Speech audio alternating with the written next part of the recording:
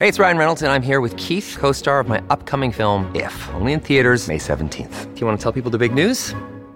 All right, I'll do it. Sign up now and you'll get unlimited for $15 a month and 6 months of Paramount Plus Essential Plan on us. MintMobile.com/switch. Upfront payment of $45 equivalent to $15 per month. Unlimited over 40 gigabytes per month. Face lower speeds. Videos at 480p. Active Mint customers by 531.24 get 6 months of Paramount Plus Essential Plan. Auto renews after 6 months. Offer ends May 31st, 2024. Separate Paramount Plus registration required. Terms and conditions apply if rated PG. Good morning, everybody. Thanks for joining the show. Flash and Jeevesy time. Great to be with you this Saturday morning. We're going to get rolling pretty quickly here and start talking hoops. And a man I haven't bothered to try and hassle to talk this year, and that's because you've had so many close games and the stress levels at different times, I'm sure, has been up there. Finals is here. How are you feeling? How's the group feeling? Yeah, I mean, I think all of us are, excited about where we ended up, and we finished the season strong, and our guys continue to just keep showing up. We had a difficult stretch in the middle of the season. We were quite average in a lot of areas, but at the end of the day, they just kept fighting and doing the right things, and we reaped the benefits at the end of the season by winning our last 5 of 6. So we're in a good spot. We're relatively healthy, and we're excited to where we are. Can I reflect just briefly on the year? And a fascinating year, certainly one that's different to years 1 and 2 in many respects. And I think it's the fact that when you look at your year and the close losses, especially in the middle of the year, Christmas Day is a prime example, 12 games for a total point of 46, 47 points for the season. How did you, as you get through the middle of the year to the back end when it's starting to get serious, how did you manifest to that and work with that as a group? Well, I think just my coaches did a wonderful job of just being prepared, and our guys are very steady in what we've been doing for the last 2 years, and they just knew that the process was going to continue. We weren't going to veer away from anything other than to continue to address some of the issues that we've had. And then continue to focus on those things and stay disciplined. So it is a credit to our guys that, I don't think we lost a game by more than 10 points, which is highly unusual in a season that is as close as it was for all the teams. And it goes again to a credit of our guys of just staying together and doing what the right thing is. And I have 100% trust in my staff and the group, and they work through it, and that doesn't mean we're on the other side of it, because all those things could creep back at any moment. But we've continued to address them, and we've done the best we could. Some of the interesting bits as you went through the year, and you lost a little bit of defence in many senses, but felt like you picked up in your shooting. Mm-hmm. As the back end approaches, to me, it feels like McDonald's been shooting the ball well all year. Jack, very consistent, but now you're getting this reincarnation of Clint Steindl, which to me has been a really important part of it. Do you feel as the back end's coming, the fact that the defensive, principles and the players, couple changed a bit, you're starting to see rewards with a better defence in terms for some of those guys, but in Clint's case, golly, changing games. Yeah, well, I think, the thing that's funny about it is, we were struggling on the defensive end for quite a bit of the season, and our offense was ahead of us. And then at the end of the 28th game, we finished number 1 offensively and number 1 defensively in the NBL. Amazing. So I think that's, again, a great credit to our staff, and I don't think people realize that, but we were the number 1 defensive team in the league when it was all said and done, and now the number 1 offensive team. So a lot of work was taking place, and our guys continue to grow, and Clint is continuing to morph into finding where the shots are for him and opening the floor up, and that's what he does. He's a fear factor guy on the floor that you have to be very aware of where he is, and he allows our bigs to roll down the lane and space the floor for us. And obviously when he's making shots, that's just a whole nother weapon that we have. And can I say he's a prime example of some of the guys, as the back end of the year has come, they've lifted their defensive output. There's been Clint Steindl in the end of the year, compared to some of the times the last 2 years, to me, he's a different defender. Yeah, well, I think across the board, our guys that were new, like Drimmick and stuff, continued to work through our process of what our schemes were and what our foundational values were.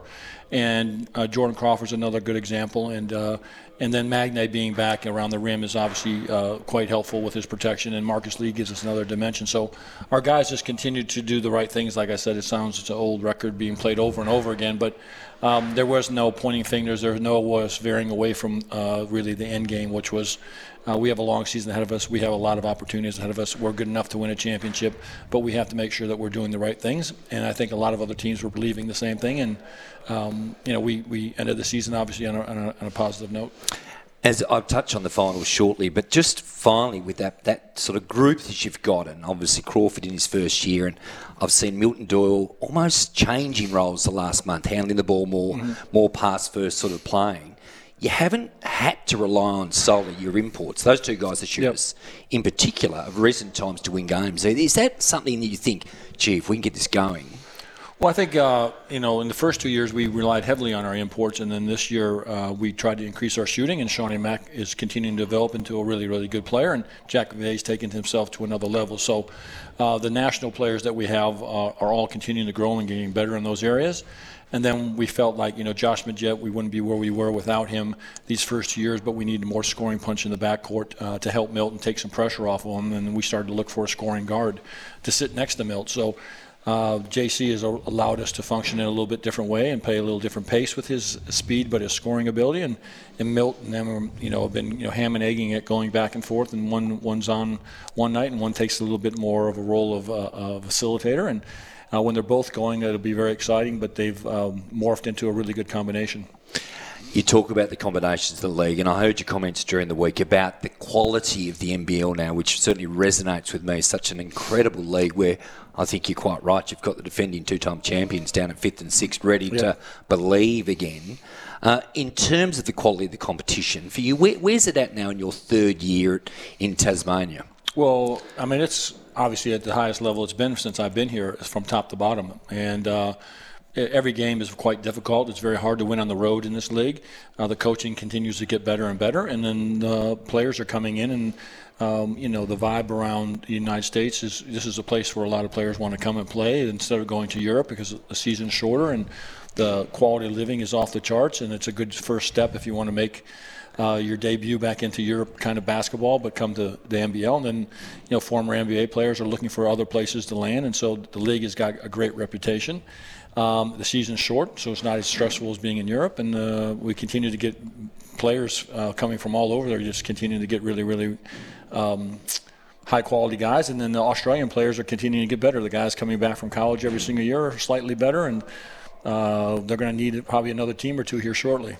You talked about retaining your defensive identity, which you certainly have. When you look at the playoffs coming up, and touch on the teams briefly, in terms of your rotation, it looks completely different to what it does the last 2 years, with more flexibility. The shooting's good. The McVay's averaging 38%, mid-40s, 50% Clint Steindl shooting from outside, but then you've got the interior threats that Will Magnay and defensively Golly. Yeah, I mean, obviously, again, we were trying to address some needs at the end of that New Zealand series where we thought, they got up in after us a little bit, and we had a hard time scoring, and we needed to find some other ways to do that. And was a priority to find shooters and improve our shooting, and try to find some other scorers. And then obviously a healthy Magnay is a game changer in a lot of areas for us.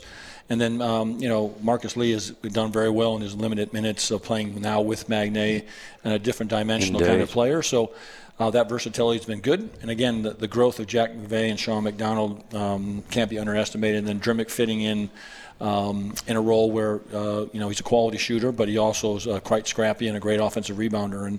And, we just seem to glue at the right time. Illawarra briefly, and I'm certainly know that you won't be looking past next week at all. When you think of them 10 weeks ago, the thrashing down here at MyState Bank Arena, the changing coach, the 3-year appointments, Gary Clark, it's an extraordinary story for them now to be challenging for the exact same spot you guys want. Yeah, they've done a great job. JT's done a great job of flipping the script over there, and there's been a few coaches this year that have done a really good job in that mode. And belief is a very strong thing, and so when you start to believe and you start to string games together, players buy in very quickly, and they've done a good job. They have multiple level scorers there. They're quite scrappy, and they're playing a great brand of basketball. And again, we'll have our hands full on Wednesday. They've been very, very competitive, and should be an exciting game. For you, can I just leave you with this thought process about amazing first 2 years, and we could talk about for hours about how that grew and the culture and all that sort of thing. Do you feel with your health, the form at the back end, which in fairness both years has been really good, that this is your best chance almost in terms of having a complete team that with rotations that you can go in all sorts of places? Well, I don't think in that realm other than what's in front of us. I think if you get too far down the road or you get too happy about where you're at, you're going to get smacked around and you'll be quite disappointed. But I think Health is a huge factor in this, and like I told these guys, you have to show up. You don't know if someone's going to wake up the next morning with COVID or the flu or That's right. whatever, or a sprained ankle in practice, Yes. and the whole series can change very quickly. So you show up, you try to defend your home court whenever you have the opportunity to do that. And you need a little bit of basketball luck. You need the basketball gods to be on your side to make a run through things. That's right. And you have to just continue to believe in what you're doing and follow that process. But I feel like, again, this is one of those rare things where I'm really confident that all 6 of these teams have a chance to win a championship. I don't think home court's going to be a huge factor. Yep. I think the teams are good enough. They have individual players that are good enough on a single night to dominate a game.